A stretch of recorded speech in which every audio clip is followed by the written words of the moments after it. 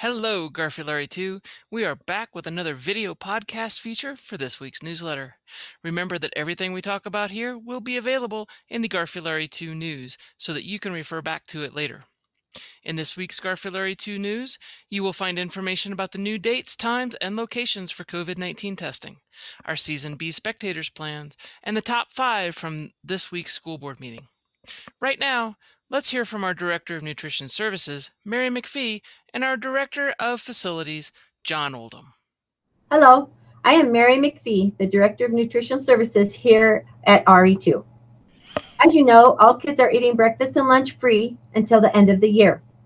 I thought you might want to know that if a child is eating breakfast and lunch every day from the beginning of the school year until the end of that semester, the savings is $410. If you have 2 or 3 children in our district, the savings could be to your family over $1,200. Isn't that great? Please encourage your children to eat at school and take advantage of this wonderful savings for your family. We had 4 people download the free and reduced application after last week.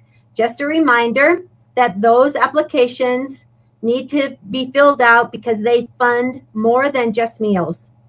Please fill this application out as soon as you can, turn it into your school, and it will help our whole district out a lot. We are serving lunches out of a reusable green clamshell like this. This keeps the food hot and it can be washed and reused. And by doing this, we have diverted thousands of pounds of styrofoam out of the landfill, and we have saved this district over $100,000 in disposables.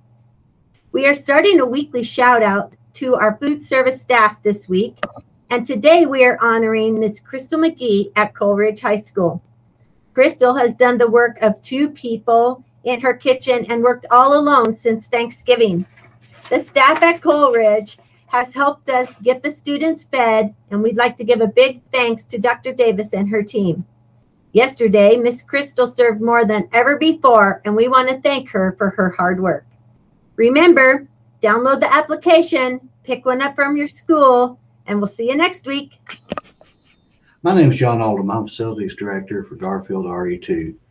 This past week and a half, we've been working on spectator plan to have our parents be able to watch their youngsters play sports and the wrestling and basketball in Season B.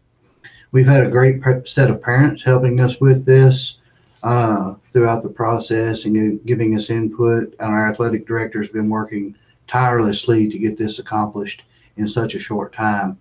You can find this in our newsletter, and you can find our newsletter on our website for Garfield RE2. I really appreciate everyone out there in this trying times. Our number one goal is to keep the kids in person, as we all know that's what's best for them and for Garfield County in general. And looking forward to a great basketball and wrestling season. Good luck, Titans, Bears, Vikings, and Cubs. And have a great season. Everyone stay safe and stay well.